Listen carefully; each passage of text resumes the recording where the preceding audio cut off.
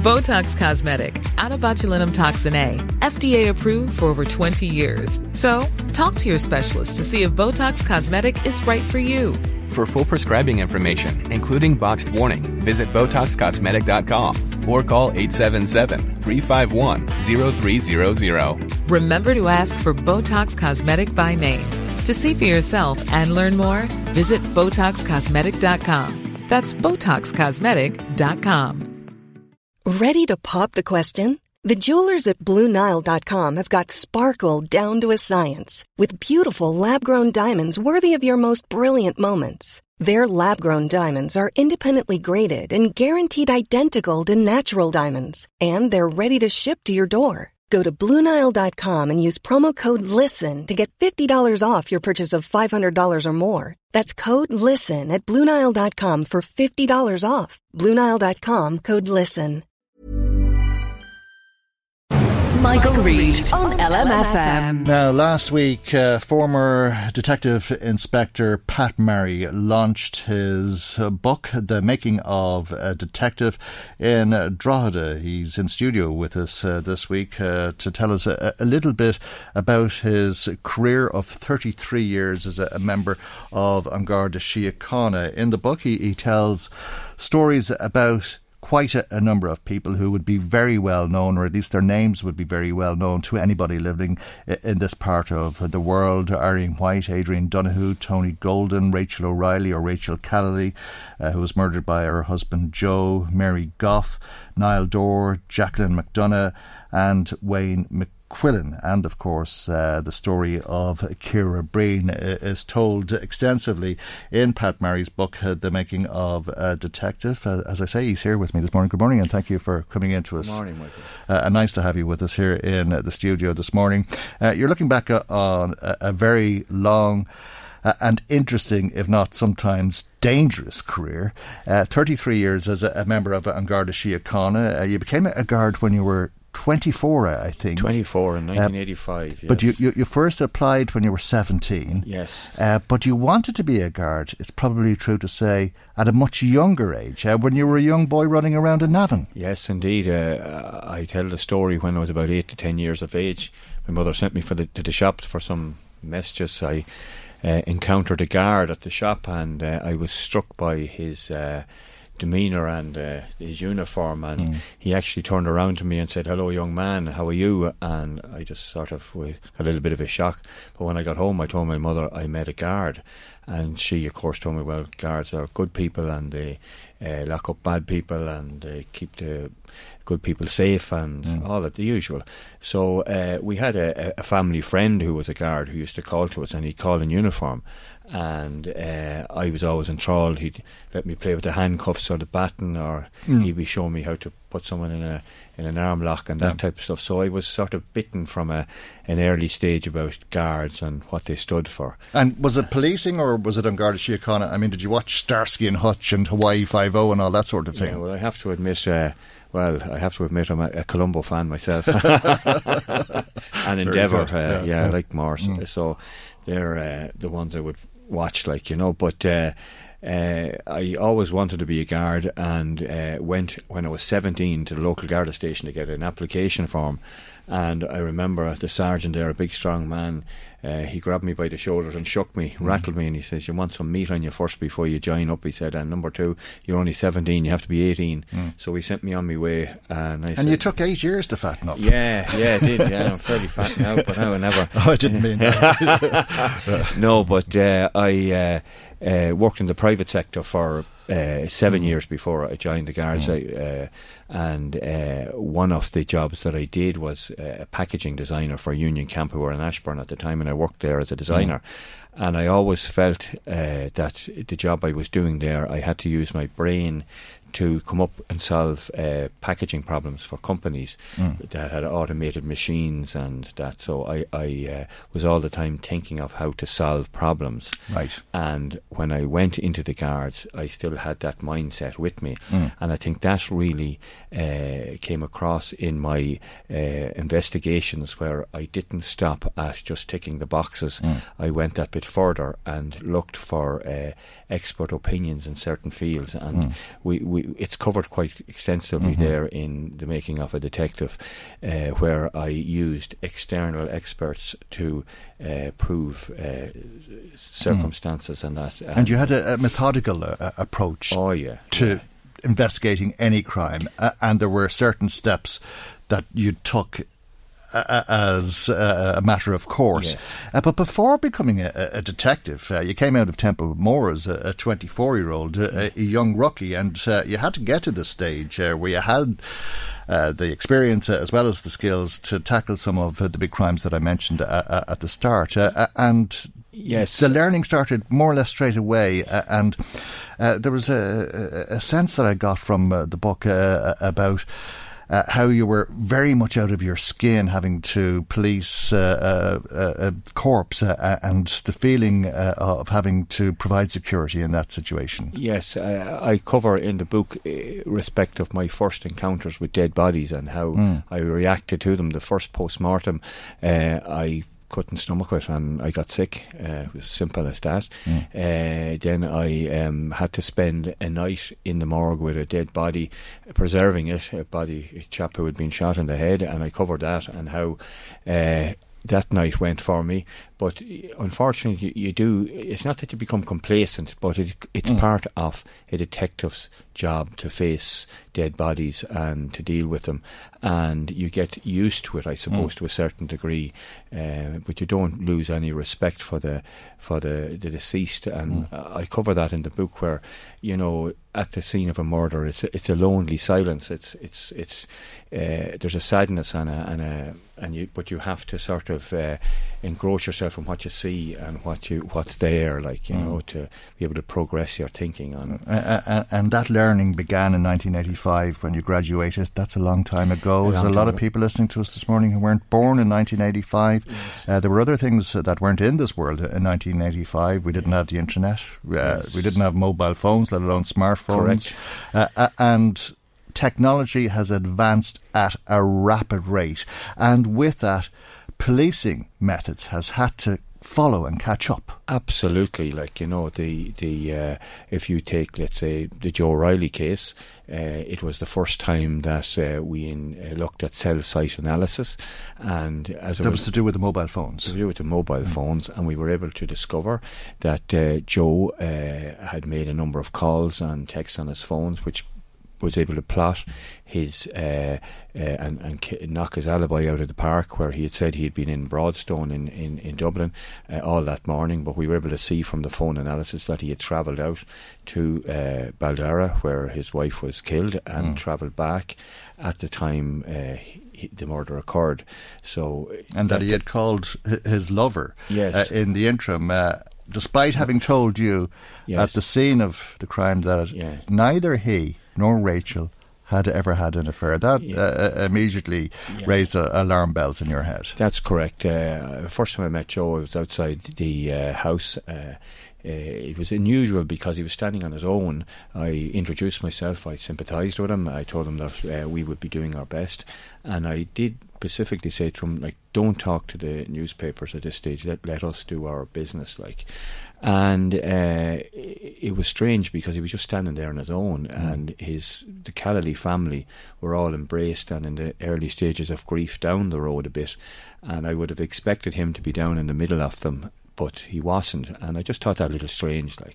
But that night I interviewed him at length in his mother's house with two other Gardaí, and the thing that pricked my ears was that first question I asked, I said, who would have killed Rachel, or had she any enemies? And he said, absolutely, there's nobody. He couldn't think of anybody. And I said, maybe she was having an affair, and it was a disgruntled wife that maybe had this done. And he said, neither of us are having affairs. And I thought that strange because I didn't ask about him, but he put himself under that umbrella, and that sort of got me thinking a bit. So I said there has to be something here. So I asked him a second time during the course of the conversation, and he denied it.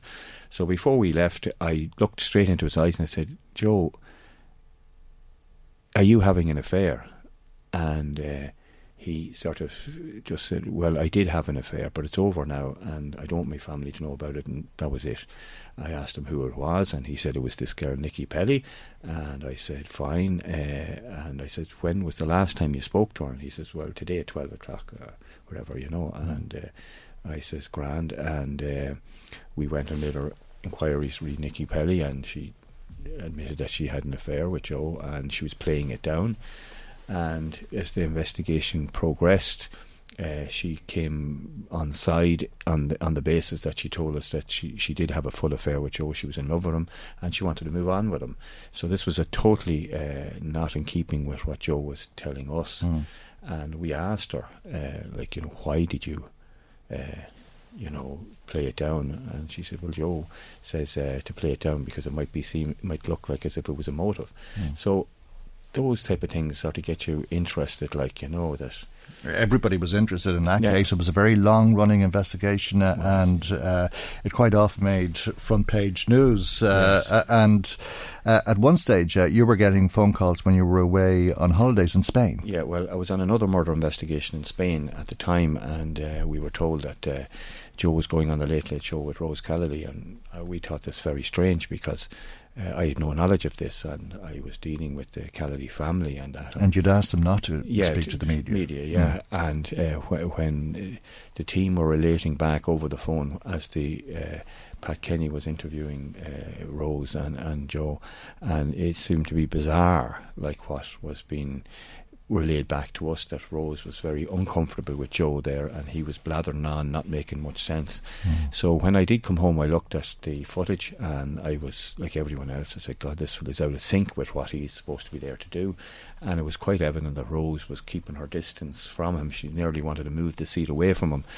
And I think a lot of people on that night said, look, there's something not right with this guy, and they watched with intent over the following period of time until he was convicted, so obviously we were looking for we had let's say the cell site analysis at that stage in a preliminary format, which obviously led to our suspicion that he was the person who committed the murder, and that involved bringing experts from overseas, from France, yes, indeed, and they were able to draw up a chart, and we presented this chart at the trial, which showed the movements of Joe that morning, which was very, very, it was very methodically done, and it showed the pattern of his movements that morning. And it was the first time that evidence of that sort was used. Was used, yeah. And you've been to the forefront of this type of evidence that relies on technology. In the Mary Goff investigation, it was internet searching. Yes, and that was the first time that we sort of were introduced to the internet, and we could see where Colin had searched sites in respect of asphyxiation and how to render someone unconscious, and Mary was, for your listeners that mightn't know the circumstances, Mary and Colin were in the house, and Colin said she fell down the stairs, and it transpired from the post-mortem that she had been strangled by way of ligature, even though there was no ligature mark, but we were able to show that he had researched Henry Lewis Wallace, who was a guy convicted of 9 murders of women, and he used towels and various ligatures that didn't leave a mark, and we were able to show that he followed that type of modus operandi in killing his wife. After reading about it on the internet. Yes. And you'd have strong feelings about how people like Colin and Joe Riley should be dealt with by the judicial system, and that a premeditated murder should, in effect, result in a life for a life. That if you take somebody's life intentionally, that you should spend life in prison. Yes, I cover it in the book, my own views, that if you premeditate a murder and you're caught and convicted, you should remain in prison for the rest of your life. If you have, like I call it, murder in the second degree, then that if you were a participant in some way keeping a sketch but didn't actually commit the murder, you should, and you're caught, you should do at least 25 years without parole, being able to apply for parole. And then murder in the third degree, which would cover manslaughter, that you at least serve a minimum of 10 years before you could apply for parole. But the circumstances, and I explain in the book about involuntary and voluntary manslaughter, and like not all cases are just straightforward. I do cover in the one chapter on assaults, where people may get one punch and die several days later, and that punch was the cause of that death. I have it where a guy in Drogheda here was assaulted and he died several days later. We believed it was a result of the assault, but we were able to, the state pathologist was able to prove beyond doubt that it was he died of natural causes in the end of the day. So so it's an interesting aspect of that chapter of the book. And disappointing, I gather, when justice is not seen to be served, if people feel that a life has been taken and that somebody hasn't been made responsible for that. And I think to some degree that might be the case with Niall Dore's family, because whilst somebody was convicted, they died shortly afterwards in prison. And you speak about some of the disappointments you've had over your career, and I think the biggest disappointment you say in the book was the investigation into the disappearance of Ciara Breen. Yes, poor Ciara went missing in 1987. She got out the window of her house to meet somebody, and she never came back. She's never been seen or found, and we did investigate it and discovered who, and was able to put someone in the suspect bracket for it. He was arrested and questioned, and unfortunately we had to release him without any charge. We did, through the course of the investigation, discovered that we believe she was buried in Balmer's Bog in Dundalk, and I'm quite of the view that she's still there.